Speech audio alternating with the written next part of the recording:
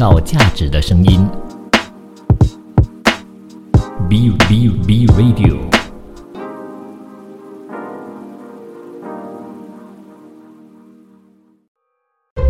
一段文字，一寸养分，一种体悟，一份感动。儿童文学品读会。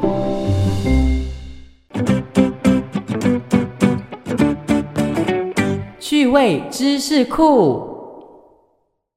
谢谢你继续留守创造价值的声音 B Radio， 这里是儿童文学品读会。你好，我是 Vincent 武维。大家有没有想过，我们要跟大家去打气的时候呢，我们会说一个中文的词汇叫做加油。那到底加油这个词是怎样来的呢？干嘛要用加油呢？其实网络上有非常非常多的说法，那我并不知道哪一个是真的，因为怎么说都是一个历史故事嘛。不过呢，我还是会跟大家分享。那希望大家呢，当这是一个冷知识去补充，然后呢，就是如果有机会的话，也可以跟你的孩子去分享。那当然，最普遍的一种说法呢，其实就是在明朝的时候啊，宰相刘伯温呢，在成就大业之前呢，曾经非常想与前朝的智者，也就是诸葛亮一比高下的。但是可惜呢，诸葛孔明在逝去多年，让到刘伯温呢没有办法去比较哦。那有一天呢，刘伯温手下的兵丁就来报道了，他说挖到了一个墓穴，疑似是诸葛亮的。那刘伯温呢就大吃一惊啦，那立刻就前往去看。到了墓室之后，就果然是颇有大气的。那上面刻着北斗七星，下面呢还刻着九曲黄河，中间呢是一具石棺，而且装饰的非常非常的精美。那石棺上呢也有非常多漂亮的那个图文的。那重点就在于石棺的旁边呢有几个大桶，是以阶梯形排列的。那每一个桶下呢都有一个小孔，正对着下方的桶的口延伸的。那最下方呢有一只桶的侧面呢是一盏油灯，而灯还亮着。那刘伯温呢他就仔细的分析，那他就想那一只桶里都是装油的，由上往下滴，直到最后的油灯。那这几个大桶里的油呢，就供这个油灯燃烧了几百年，所以可以说是所谓的以前人所说的长明灯啦。那刘伯温呢，他就满怀敬意的走进这一盏灯当中，却发现所有的桶里面的油呢，都已经枯竭了，而油灯里的油呢，也只剩下一点点。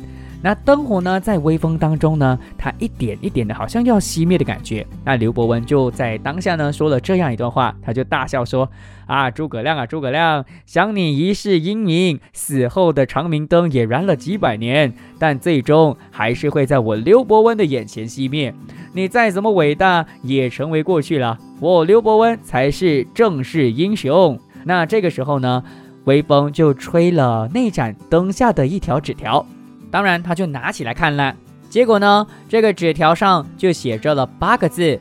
哪8个字呢？就是老刘老刘，赶快加油。那当然刘伯温就大吃一惊，想说诸葛亮竟然能够预测得到几百年之后的人事物，果然是神人。于是呢就再也不敢去盗墓，然后呢就命令人呢抬油灯，将所有的这些桶里面的那个油呢给加满，祭拜了一番之后呢，再重新的封闭这个墓室，然后就离开了。当然刘伯温加油了之后呢，就更加注重自己的修养，然后成为了一代的丞相了。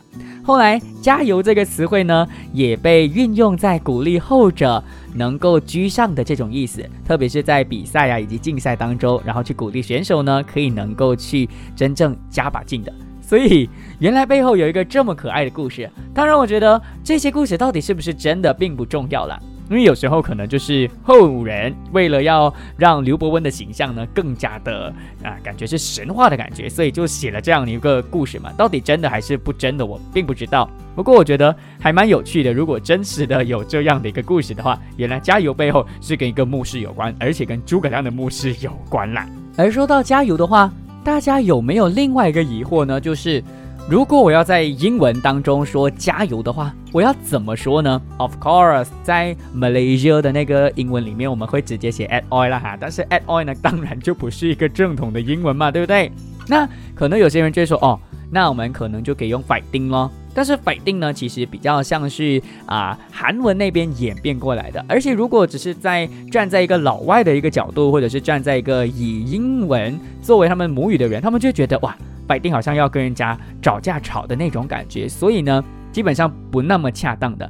那到底有什么样的一些词汇是可以能够来形容，或者是能够代替加油的英文词汇呢？第一个就是 come on，come on 其实就是不要害怕，不要退缩的意思。那它比较口语化，所以呢，不管是鼓励别人啊，或者是催促大家快一点呢，其实都可以用 come on。那例子就会是 I want to go to bungee jump, but I'm a little afraid。那你就可以跟他说 come on， 就是过来一起呀的这种感觉，其实跟加油是一样的。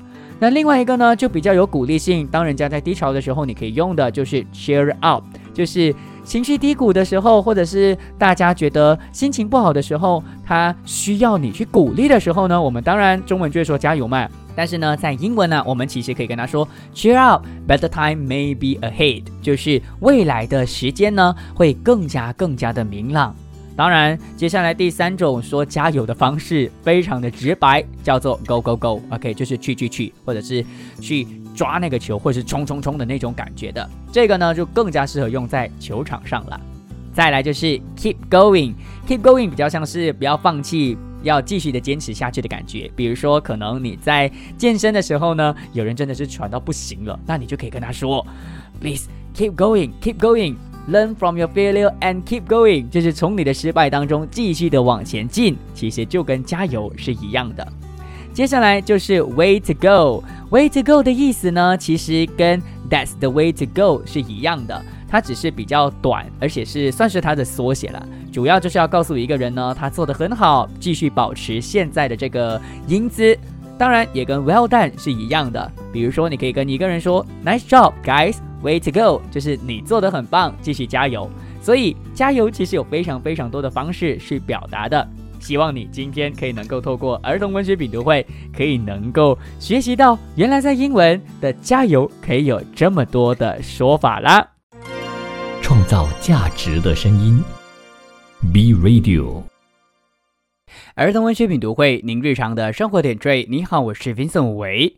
我因为读了《幸福的种子》来自日本绘本之父松居直老师的作品，所以呢，就在过程当中就抽取了在里头被老师推荐的绘本呢，在今天的节目当中跟大家分享。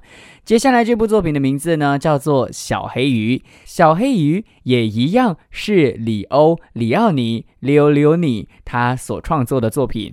那到底小黑鱼又会是说些什么的呢？为什么在松居直老师的心中又是一部非常经典的绘本呢？一起听书吧。小黑鱼，作者里奥尼，翻译彭毅，南海出版社出版。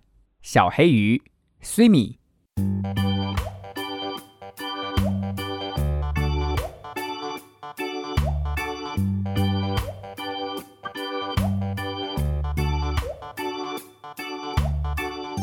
在大海的深处，有一个小鱼们的快乐天堂，它们都是红色的，只有一只的颜色像蚌壳一样黑黑的。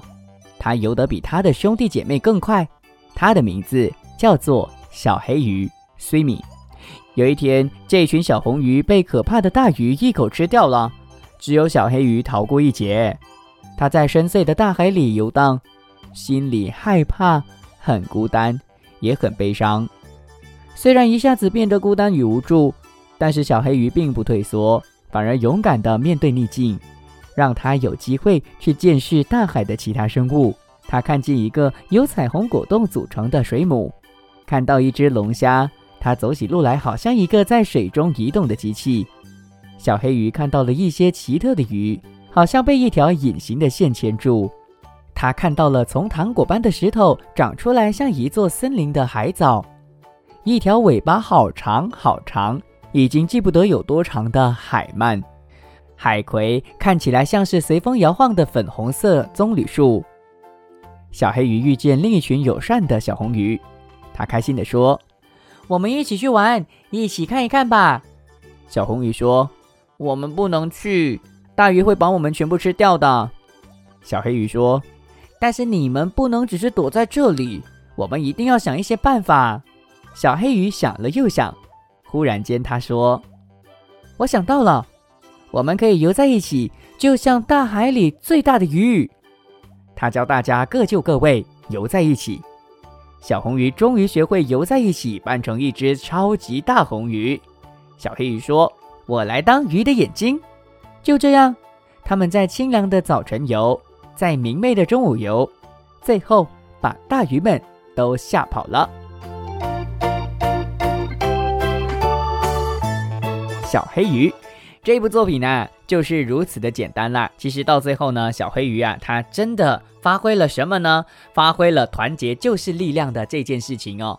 当所有的人都不再害怕了之后呢，大家一起集结，变成了一个大鱼的形状的时候，真的能够把大鱼给吓跑。而且我非常喜欢李欧他所设计的其中一个情节，就是因为红色的鱼跟黑色的鱼其实有一个强烈的颜色对比嘛，那他就将这个小黑鱼也就是主角呢放在这个大红鱼的中间当眼睛。我觉得这个呢是非常非常特别的，象征着他带领着大家，他有这个领导能力去让大家有勇气的往前冲的。那我觉得这部作品呢很棒的地方，就是在于它每一个阶段呢都代表着我们人生的不同的阶段。一开始就是探索啦，知道自己跟别人不一样之后呢，那可能会从中觉得有点伤心。不过当自己发现到自己的不一样其实是特色的时候呢，就勇敢的往前冲，甚至是让自己的不一样呢变成他自己最特别的地方。而且这部作品呢依然有李奥老师的这个画风哦，尤其是有其中一面呢，就是小黑鱼啊，他进到了一个世界，那个世界呢只有黑白色。因为那个时候的小黑鱼啊，它在深邃的大海里游荡，然后心里非常非常的害怕，所以害怕之后呢，其实就呈现出他的心理状态就只是黑白的嘛。不过到了下一个画面之后，他勇敢的不再无助不再孤单了之后呢，他看到在他面前的是一个文字当中这么写，看见一个由彩虹果冻所组成的水母，而这个水母非常的大，当然它的颜色是非常彩色的，大家可能没有画面没办法想象，不过没关系，有机会呢把这部作品买回家，就可以能够感受到这只水母到底可以多么的震撼。还有另外一个让我非常震撼的画面呢，是当他看到了像一座森林一样的海藻。这个海藻呢，你会发现到一样是作者啊用他非常有特色的这种做法呢去创作的，有点像是印刷的感觉，就是比如说像我们以前小时候童年时期啊，很喜欢用那个菜的梗呢，就是沾上了那个水彩了之后呢，印在一张纸上的。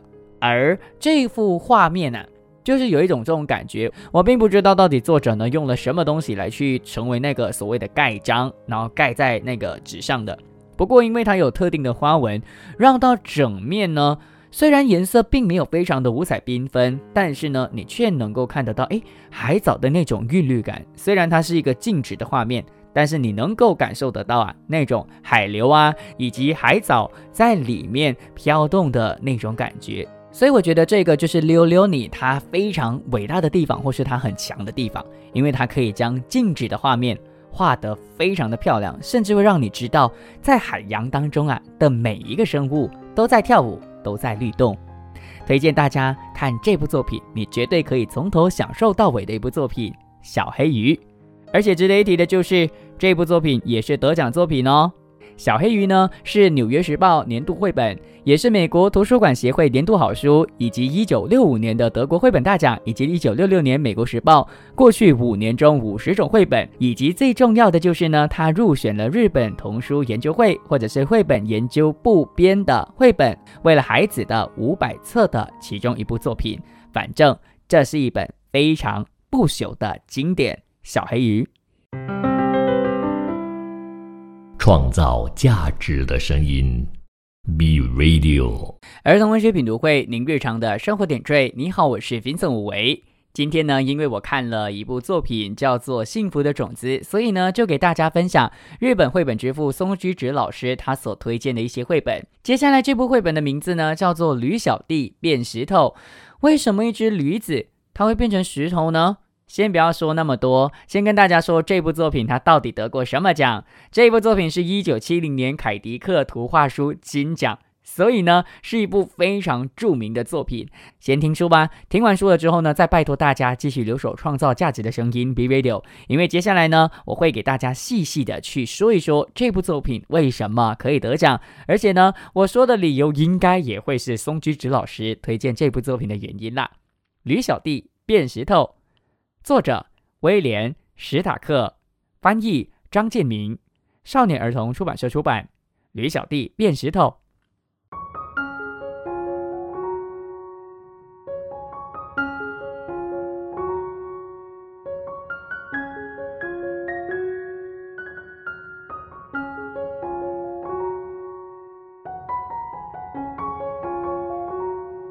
吕小弟跟爸妈住在燕麦谷的松果路，他有一个嗜好，就是搜集形状和颜色都很特别的小石头。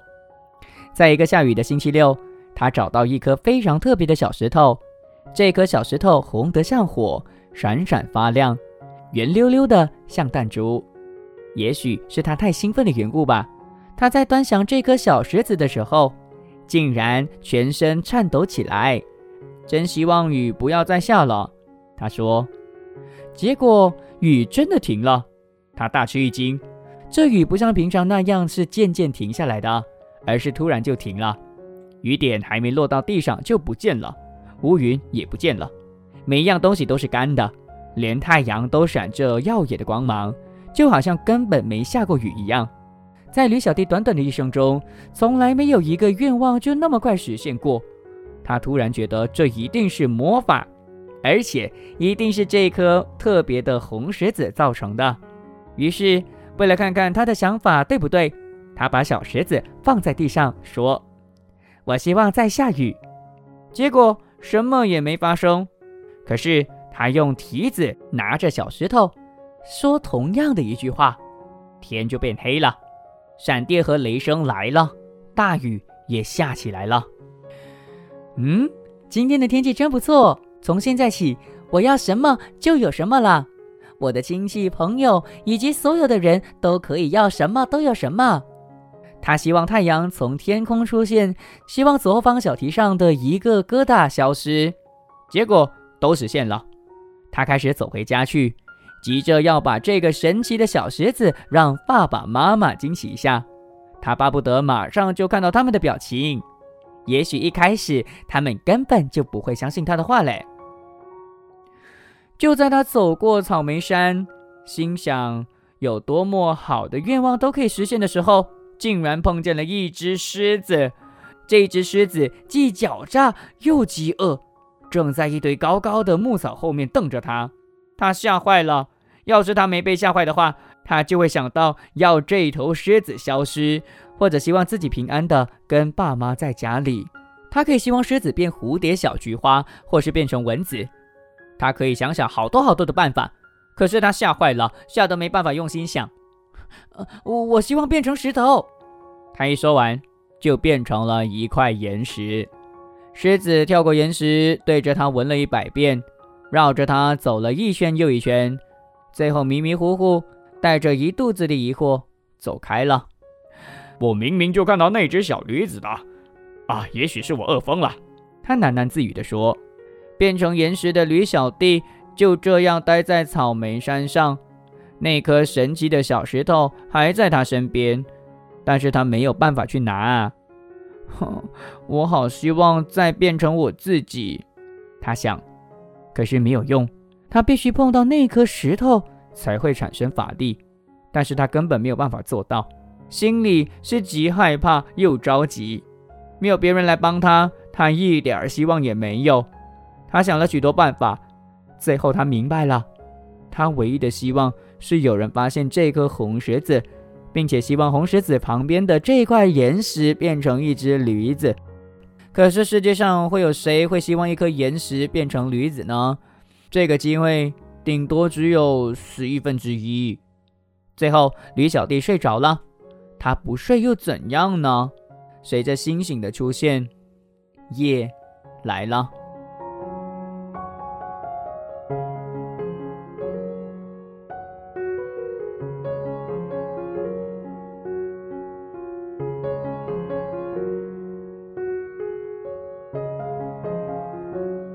驴爸爸和驴妈妈在家里走来走去，急得要发疯了。驴小弟从来没有过了晚饭的时间都还不回家，他到哪儿去了呢？他们整夜没睡，担心他出了什么事儿，希望他能够在早晨之前回来。可是这个希望当然是落空了。驴妈妈哭得很伤心，驴爸爸尽量的安慰他，他们俩都希望他们的宝贝儿子跟他们在一起。天亮了，他们到处向邻居打听，他们打听了所有的孩子，包括小狗、猫咪、小马和猪宝宝，但是这些孩子打从先天前就没有见过驴小弟。他们去找警察，警察也没有办法找到他们的孩子。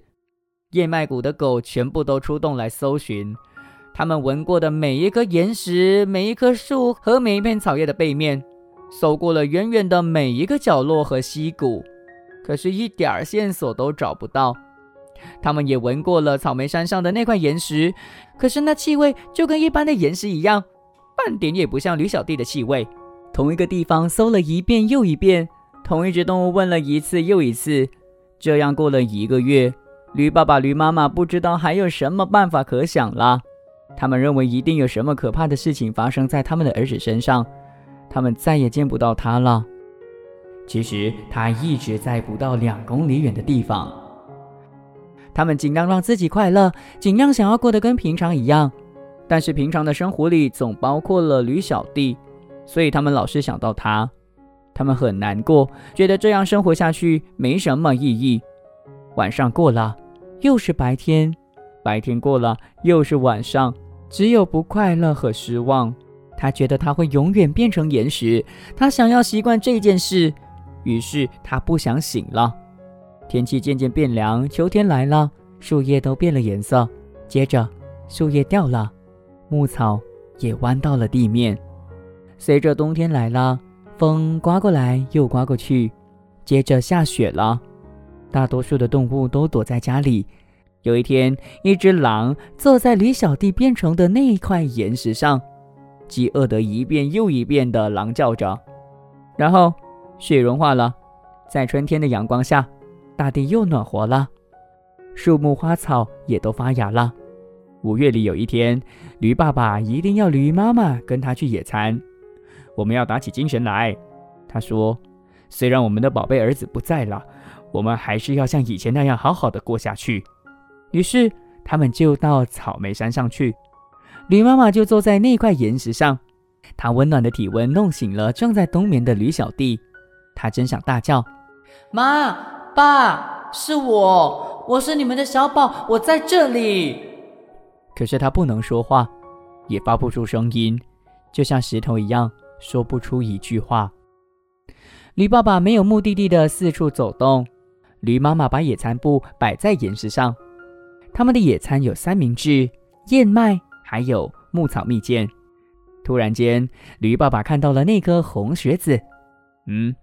这颗石子真好看，小宝见了一定会把它收藏起来。他把这颗石子放在岩石上。这时候，驴小弟虽然还是石头，却像驴子一样完全清醒了。驴妈妈感到一种说不出的兴奋。小宝的爸，你知道吗？我有个好奇怪的感觉，觉得我们的儿子还活着，而且就在这附近。我就是。驴小弟想喊，但是喊不出来。要是他知道他背上的石子就是那颗神奇的小石子，那该多好。在这么可爱的5月天里，我好希望他跟我们在一起。小宝的爸，你是不是这样想啊？驴妈妈问。驴爸爸瞧了他一眼，好像是说，这还要问吗？驴爸爸和驴妈妈伤心地互相瞧着。我希望我变成原来的我希望变成真正的我。驴小弟想。结果一眨眼功夫，他真的变回来了。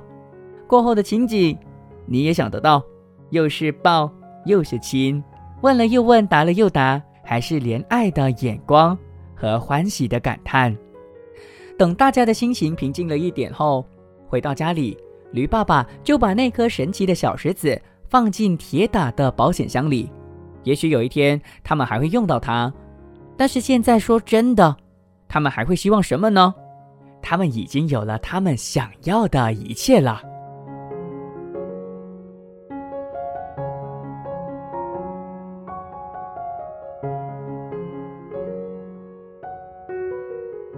吕小弟变石头。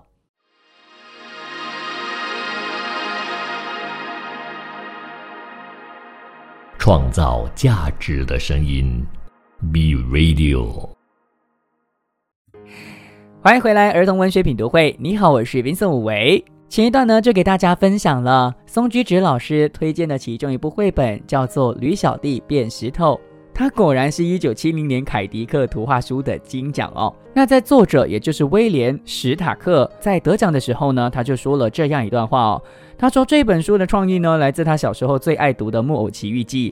当然，《木偶奇遇记》大家都知道嘛。到最后呢，那只木偶啊，最渴望成为真正的孩子。然后呢，到最后他的确变成了孩子。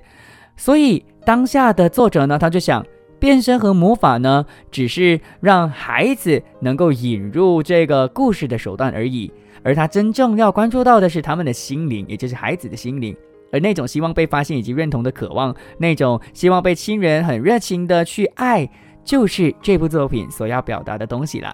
最后他们把那个石头就是锁在了一个保险箱里面，并不是他们没有任何想要得到的东西了，而是呢，他们真正的在失去了自己最珍贵的孩子，也就是亲情了之后呢，他们才懂，原来他们最珍贵的，他们最需要的，其实是彼此之间的守护，以及彼此之间的依偎了。我觉得这部作品呢，非常符合文学之美，在文字当中呢，也形容得非常的有细节。比如说他在形容那个石头的时候呢，它就是闪闪发亮的红色的。那石头呢，在作品当中的画面其实是很小的，但是也因为有了文字呢，让你真正的去好像真的感觉到那个石头就握在你的手上。当然也把这个石头呢形容的好像有生命一样，然后从中的感受得到为什么当下吕小弟会喜欢上这颗石头，甚至是会对这颗石头许下自己心中的愿望的。当然还有另外一个，就是这一部作品非常的有儿童本位啦。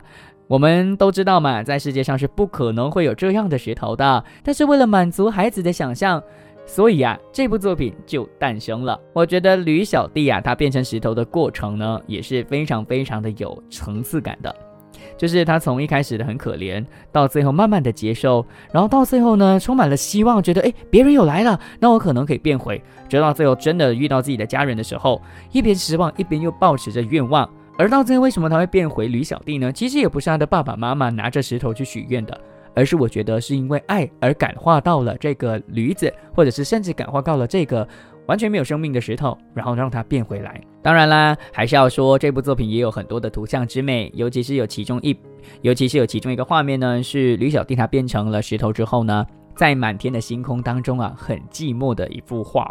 虽然很可怜，但是你却能够从这幅作品当中，就是这幅画当中呢，去感受到当下的吕小弟他多么的寂静，多么的寂寞的。得奖也不是没有理由的啦，因为的确呢是非常非常好看的。所以如果你有机会的话，把这部作品买回家吧。因为我觉得呢，如果你想要在这部作品附加一些价值的话，它其实有很多的。但是基于节目的限制，我没有那么多时间跟大家好好的说这部作品的价值，只是希望大家呢能够透过这部作品我的分享呢，去感受到最后吕小弟、吕爸爸以及吕妈妈他们之间满满的爱。到最后我想要跟大家宣布一件事情，从下一个星期开始，也就是下一个星期二，7月5号呢，儿童文学品读会会有一些小小的调整。我的节目呢会被调整成1个小时，也就是每个星期二的晚上9点到10点首播的，就是一个星期呢播一段，另外一个星期呢再播一段的，所以希望大家也可以继续支持我啦。那当然，如果你有时间听的话呢，你当然也欢迎可以能够听重播。下星期虽然剩下1个小时，但我们一样的在儿童文学品读会再见。我是 Vincent 武维，拜拜。创造价值的声音 ，Be Radio。